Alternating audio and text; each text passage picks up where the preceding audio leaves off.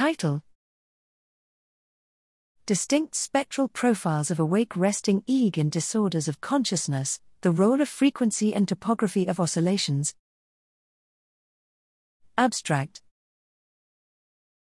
The prolonged disorders of consciousness, PDOC, pose a challenge for an accurate clinical diagnosis, mainly due to patients' scarce or ambiguous behavioral responsiveness.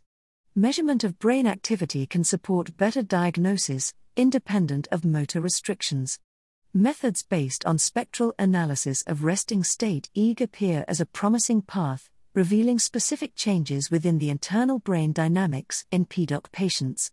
In this study, we used a robust method of resting state EEG power spectrum parameter extraction to identify distinct spectral properties for different types of PDOC. 60 patients and 37 healthy volunteers participated in this study.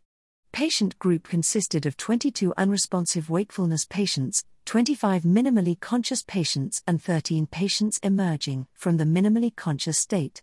10 minutes of resting EEG was acquired during wakefulness and transformed into individual power spectra. For each patient, using the spectral decomposition algorithm, we extracted maximum peak frequency within 1 to 14 Hz range in the centroparietal region, and the anteroposterior AP gradient of the maximal frequency peak. All patients were behaviorally diagnosed using Coma Recovery Scale, revised, CRSR.